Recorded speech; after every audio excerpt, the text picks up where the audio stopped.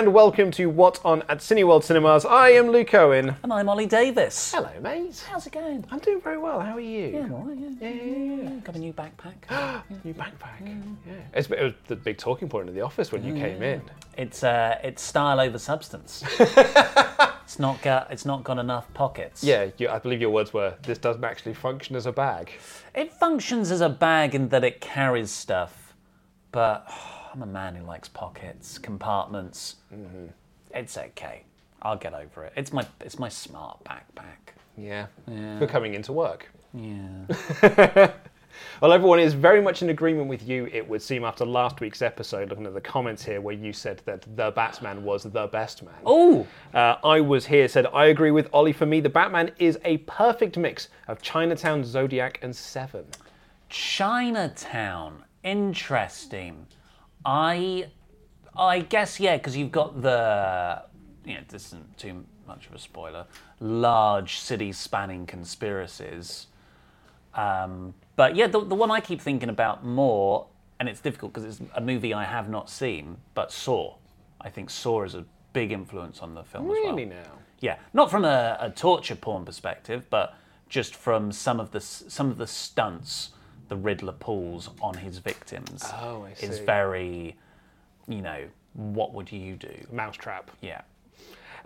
E. Dadler here says, Dark Knight is still number one to me. Christian Bale was a great Batman. Heath Ledger with an amazing antagonist. Supporting characters are also excellent. Batman is a close second. It sets up the world and ethos, and the performances are top notch. Time will treat the Batman kindly.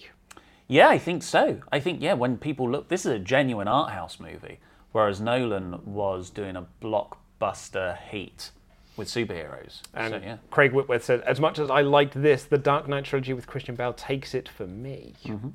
I like this from Harry there. Stumbled across this video. It's like finding out your mates have a really cool job that you never knew about. It's very nice. And I like this one here from Jimith Jamith, who says, I'm with Alan Moore. It's a comic book. Luke Owen, great stuff. Right, yeah, okay. Yeah. Graphic novel. Well, someone here, Sean says, comic books are individual issues. A multi-comic book story arc combined and put under one cover is a graphic novel. Watchmen was released as single issues, so it is a comic book. Yeah, but when you buy it as a trade paperback, which is the sort of industry name. You're right, for so it. It's called a trade paperback. Who's going to call it a trade paperback versus graphic novel? That's what they're called. TPBs. Yeah, but that's too insider. That's not a cool way to market a collection of Can't comics. cover that in a newspaper, can you? And we're going to get into the main show here, switching gears to talk about Marvel and Sony's Madam Web movie and its casting. Here is the show.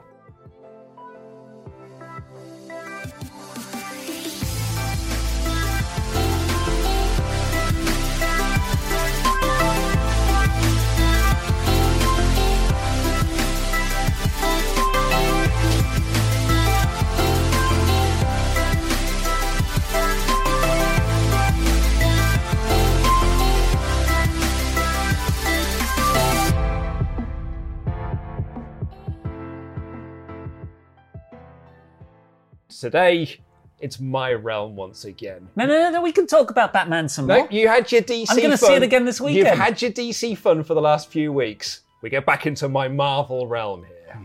Okay, well, I like Spider-Man too, so it's okay. Have you seen the Batman again this weekend, are you? That's my plan. Yeah? Yeah. Have you've sat in it for a week now. You've ruminated over it. Last week you said it was the best man. Do you still stick to it? I think so. I think I'm sticking with the Batman as the best man. Honestly, I can't stop thinking about it. I haven't gone to see a film twice in the cinemas since Infinity War. I've got a text message from my friend here who said, I'm just going to say it, I enjoyed Batman and Robin more than the Batman.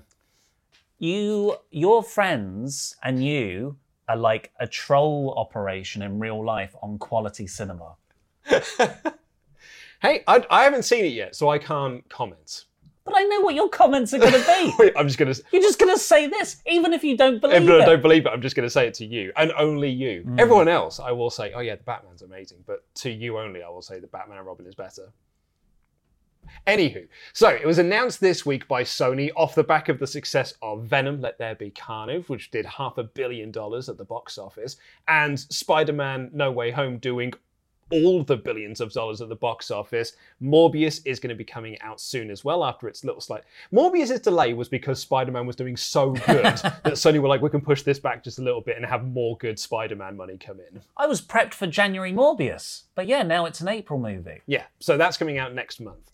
And they announced this week that it's been in development since 2019, but they're now doing a Madam Web solo movie. Now, Madam Web is a Spider-Man character. She is someone who is blind, and she's sort of like got clairvoyance powers and this, that, and the other. And Who's clairvoyance? Oh, she's another character. Right, We'll come on to her in a bit. It's interesting, actually. So Deadline had this to say about us. So Deadline were the ones who reported the news. This is an interesting line I thought they had in there. Insiders say, due to her psychic sensory powers, she's essentially Sony's version of Doctor Strange. So now that Sony... Doctor Strange... Well, Sony's version of... He was in the Spider-Man movie. But he's not going to be in future Spider-Man movies. And if they want to do more multiversal stuff, they need to have a character in there that can essentially replace Doctor Strange and just be an in-house version of that character. Because right now, Venom and Tom Holland's Spider-Man are in distinct dimensions from each other. And Morbius, we think, is in Tom Holland's world because... The Birdman is in it. Yeah, Birdman. Literally he Birdman. Was in a movie called Birdman. Yeah. Very good. So yeah, we think he is set in there. We don't really know where Madam Web sits within this sort of multiverse thing. I think that's just the new flavour at the moment, isn't it? It's just everyone wants to do multiverse movies. Well, but it's nice, isn't it? It neatly ties up loads of different attempts at making superhero IP work at the cinema. Yeah, I mean, like, they're doing a new Sonic the Hedgehog cartoon, and it's like, what's it about? It's a multiverse movie. Like, it's a multiverse. It didn't need to be one. Space Jam 2 was a multiverse movie. Yeah. Ready Player One. Damn you, Ready Player One. It's just now everything is a multiverse. But I'm actually quite excited for this. Yeah, and they cool. announced that Dakota Johnson, she of 50 Shades of Grey and its sequels, will be playing Madam Web. Now, Madam Web has traditionally been a much older lady. You might remember her from the 90s Spider-Man cartoon. She was an older, much more frail lady. In fact, like, Madam Web is a character that doesn't get into fights and stuff because she is an old lady. But she's kind of like omnipotent, right? You described her as Doctor Strange, but in my head, she fits more of that Watcher vibe. Yeah, that's where she's more of a puppeteer of things going on. It's weird to have a solo movie for her.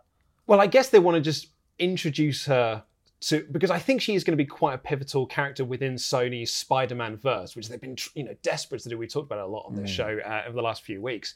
And I guess that my theory is that they want to use her to bring all of these characters together to do like the big crossover movie, because there's also Kraven the Hunter with Aaron Taylor-Johnson, I think out next year. I think they're going into production for that this year. But the interesting bit of casting here, in that she is the new... Sorry, my brain's breaking because Aaron Taylor-Johnson was Quicksilver in the Marvel universe. So if he's in the Tom Holland side of things, isn't anyone going to be like, wait a second. Well, no. I did this guy? He's dead, isn't he? So once he's dead, you just He's got a new accent. Exactly. He was basically forgotten about after that. Does anyone ever bring up Agent Coulson?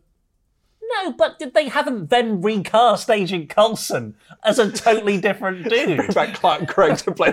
Hello, I'm Blort. Yeah. But so we've got another bit of casting for Madam Web. You're right. No, it just tickled me. It's gone mad. Everything's gone mad. There's too many things now. So the interesting bit of casting, because she's sort of like the hot thing at the moment off the back of the success of Euphoria, is Sydney Sweeney, who's been cast as an unnamed role as of yet. So hot right now. Maybe she's clairvoyance. She could be, yeah. I mean, I didn't actually have her down on the list of potential characters that she could be. But the leading theory, I guess because she's blonde, is, she's going to be Black Cat. And Black Cat is a character, are you just nodding? Well, no, it's just great detective work, isn't it? You properly connected the dots. Yep, that's Twitter for you. It's just like, she is a woman, Black Cat. The other options could be, and I'm only going by Sony's original plans they had for the Spider-Verse series of movies, because they announced Black Cat and Silver Sable. That offers up Silver Sable as another character that they may want to do. And also, and I forgot about this, they also announced a Spider-Woman movie. Spider-Woman, just from a marketing perspective, seems like a much easier sell to mainstream audiences who aren't as familiar with these, let's face it, C-list characters within Spider-Man's own roster of characters.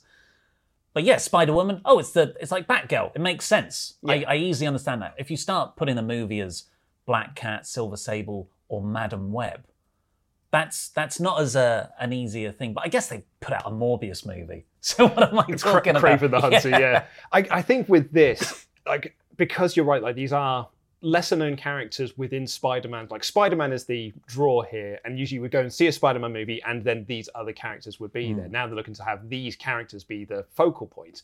They're just loading it with stars. Apparently, Sydney Sweeney was in demand. She was offered loads of high-profile movie roles, and this is the one that she chose. So this is a big get for Sony. So I'd imagine she's going to be all over the post. It's probably a very high-profile character for her as well.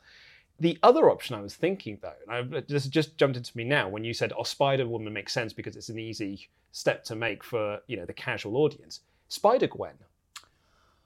She's blonde. She is. Oh my God! It's right there in front of us. And Spider-Gwen was part of the Spider-Verse, Into the Spider-Verse movie. So she's already got an audience now who knows what the character is or who that character is. So if you do a live version of Spider-Gwen, does that not just... It's an easy translation to make.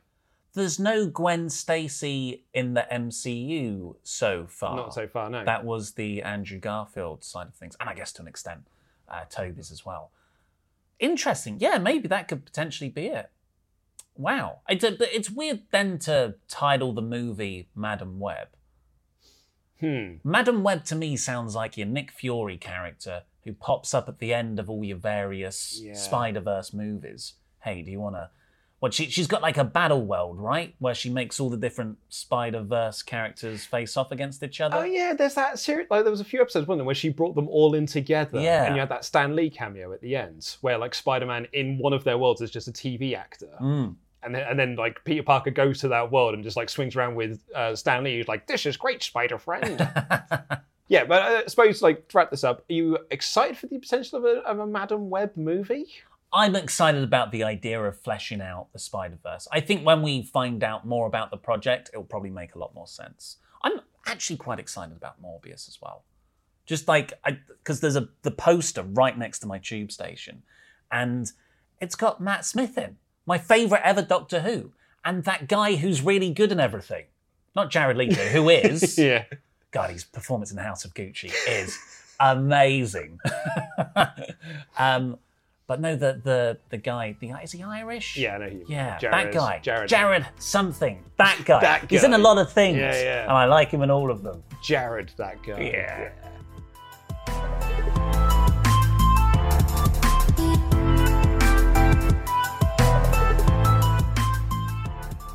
Now that everyone apart from me has seen The Batman, that means that other film studios are now willing to release some movies, including The Nan, Phantom of the Open, X, and in selected cinemas, Jujutsu Kaisen. Did I say that right? An anime.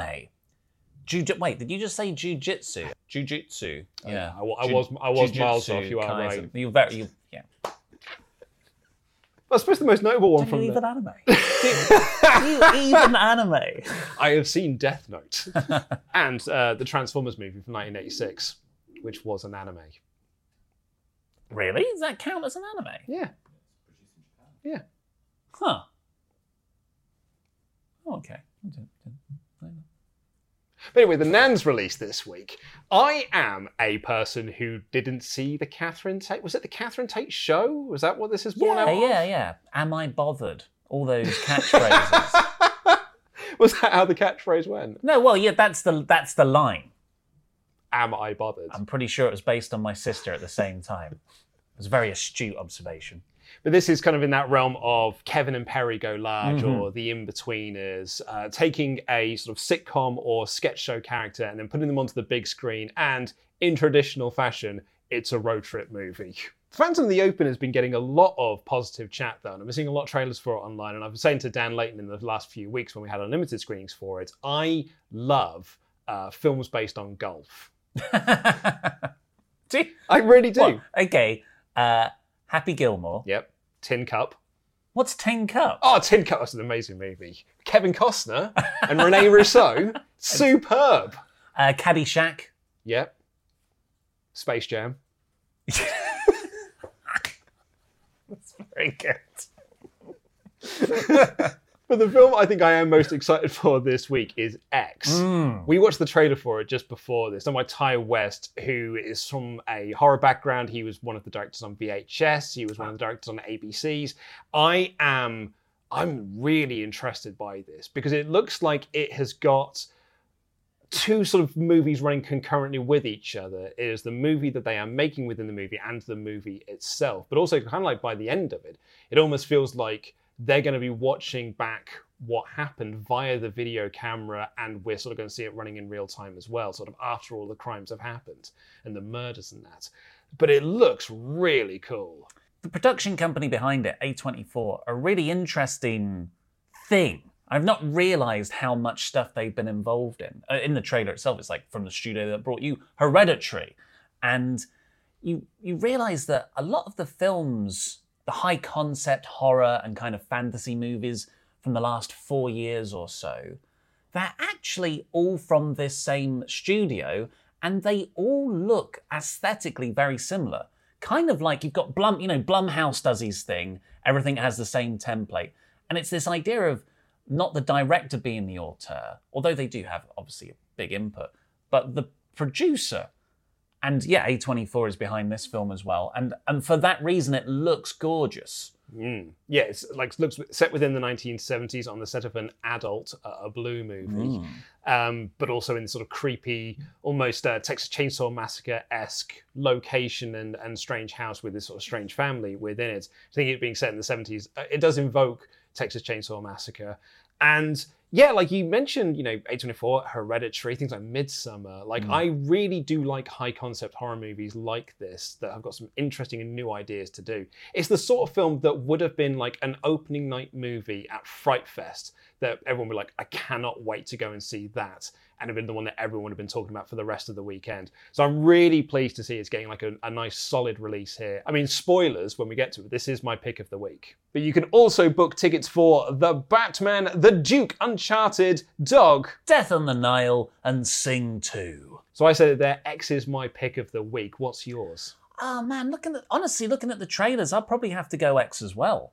That is, if it's even half as good as Midsommar or Hereditary, like, I'm very, very happy.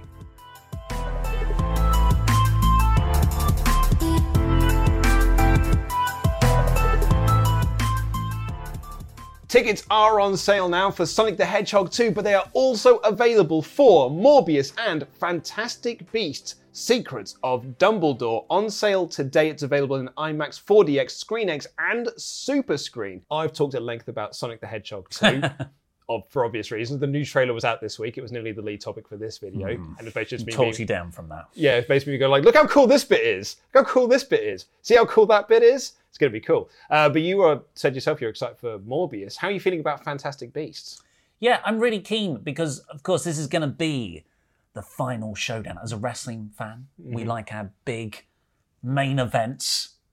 Dumbledore versus Grindelwald. Did I say it right? Yeah, Grindelwald. Grindelwald, yeah. Like Grindelwald. This is the hype fight. Like, I think this is like in the text. I'm looking over to the nerds in the room. This was in the sacred texts about like hyped up and stuff. Yeah, and we're gonna see it. Hopefully, yes. You'd assume so. Yeah. It's the third movie. This is the conclusion time. On April 21st, we've also got the National Theatre live performance of Henry V. And we've got unlimited screenings on Monday, the March 21st for Uma, and Tuesday, March 29th, 2 weeks early, The Lost City. Was that a gag for Henry V? Yeah. Oh, good. I know it's Henry V. Yeah. Rocky taught me that.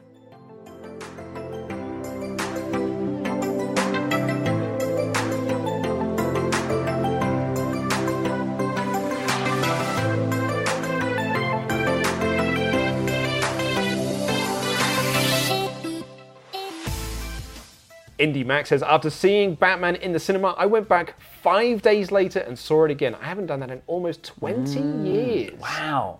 Well, I wonder what the last film they saw back to back. Well, not back to back, but very closely. So if we go look at 2002 2002 movies, what could it have been? Enough, starring Jennifer Lopez, is the first result. Scooby-Doo the movie. Lord of the Rings, one of them. Yeah. Was it Two Towers that year? Panic Room. Solaris. Reign of Fire. George Clooney's remake of Solaris could be, yeah. Yeah. Reign of Fire. Well, sure. Reign of Fire, yeah. Yeah. Oh, it's yeah, an I'm into amazing that. film. Thunderpants. Huh? Do you remember Thunderpants? Wasn't that with Ron Weasley? It was with Ron Weasley, yes. Before he got swole. 8 Mile, maybe? He's super jacked now. This is fun. Ali Isn't G. he? Ali G into House. The first Resident Evil movie. Anyway, Yeah. so yeah, that was the last time they went to the cinema in 20 years' time. Gerardo says, probably because I grew up with Batman the Animated Series, but I see the Batman and Rob's performance, it really reminded me of that animated series and why I loved it. It's the storytelling that I thought was so good, though. That's interesting as well. I would say definitely, yeah, animated Batman series, the sort of more procedural... BTAS is what cool people call it. BTAS. Solving of TAS. crimes. TAS. The detective part of things. But in terms of an actual Batman performance, like Kevin Conroy is very composed, almost father-like. Robert Pattinson is a mess. He is an emotional, PTSD-suffering mess. The Pure Magnet thinks that Batman is better than The Dark Knight. 5 stars. RS 2002 it called it an incredible movie. Matthew Walker, yes, it is the best one. Tony says it is. All other Batman films are crap. Don't agree with that at all. And cultural influence of Gravy here says bring back Cinemania. So. Oh, yeah. And Topher, his top 3 Batman movies are The Batman, Lego Batman, and The Dark Knight. What in what order? In that order. So Batman Batman number number 1 was The Batman. Lego number 2, The Dark Knight number 3. I like Lego Batman, but it was far below my expectations. You know, when you think of Batman movies and you think of the Lego movies, I think both of those were individually better than the Lego Batman. I also agree, because the Lego movie is a 5-star perfect movie. Yeah. No, without doubt. But that's all we've got time for on this edition of the show. Thank you all so much for tuning in. But right now, we have got a special pair of interviews here with Craig Roberts and Simon Farnaby of The Phantom of the Open. So check that out. This is exclusive to the Cineworld podcast.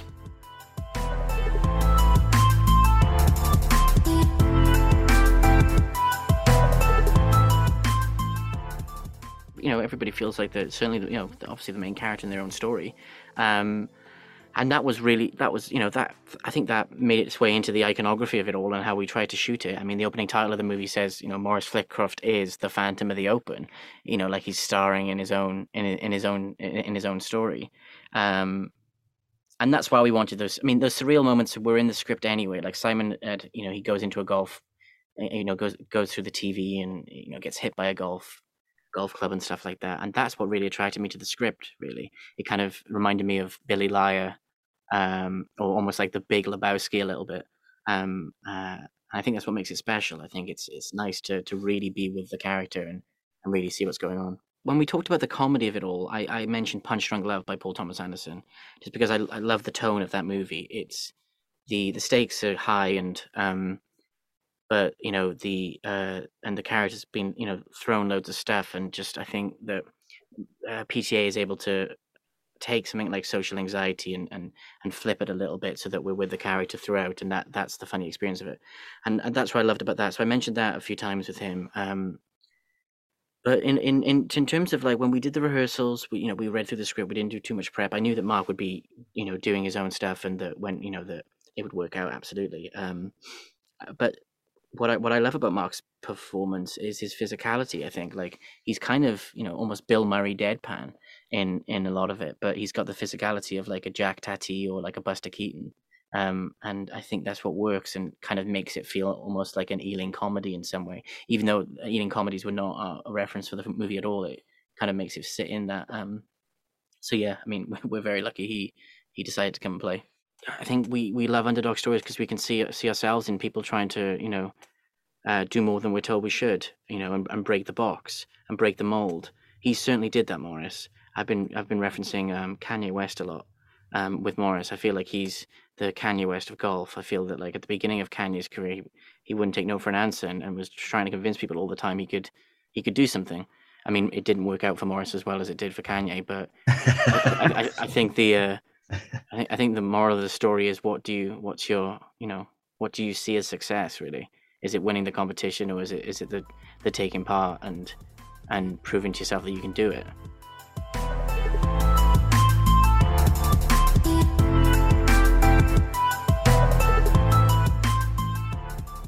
I grew up around golf. My dad was a greenkeeper, so I played golf as a junior. And that was my first memory of Morris, was hearing about this guy who'd entered the British Open and done very badly. And so if there was a particularly bad golfer amongst the juniors or even the seniors, they were known as a Flitcroft, he's a Flitcroft. And then I sort of forgot about him until 2007, and I read that he died. There was an obituary in the paper, and in fact, in all the broadsheets, there was obituaries that made me think, I wonder why I'd never heard of him in the sort of 30 years, from the sort of 80s. And so no, there's a big gap there, and actually, there wasn't even that much at that point on Google. Like anything that's on YouTube is we've put it all together. And Scott Murray, who I wrote the book with, we found that footage from America and what have you. And the TVAM footage, I think, that you're referring to, that's in the end of the film, I don't even think that is available on YouTube. That's our footage that we got from ITV, because that is priceless. We should actually put it up if we can get permissions, because it's one of the funniest. That's a good 7 or 8 minutes, and it's really funny that because Tom O'Connor's on it making jokes about how rubbish Morris is, and Morris is getting more and more angry. And I wanted to put that thing in its entirety, but obviously they wouldn't let us put 8 minutes at the end of the film just to show a clip. I actually wrote a screenplay before I wrote the book, and then I wrote so many versions of the screenplay, but actually there was so many outrageous things that we didn't put in the film. Like he did spend time as a comedy high diver. He was so desperate to get out of the shipyard, he joined a diving troupe, and he told them that he could do a perfect pike dive. And so they put him into the show. Oh no! And then he fell off the diving board and broke all his teeth. That's why he has false teeth. And so this was in the script originally, and he also tried to write songs. He wrote pop songs, and I think he went to EMI offices in London and with all these songs he'd written, and they said, "Well, it's all very well, but where's the tunes?" And he went, "Well, you can do that, can't you?" And he tried painting. He was a painter, and he spoke lots of languages, and then he so he kept trying to do things, but actually we had to narrow it down in the film to your point, because we could have filled half an hour with what he tried to do before he found golf. But when he found golf was later on in life. He'd given up on his dreams, if you like, of doing something else, and then he found golf, and that was it. And it wasn't a case of.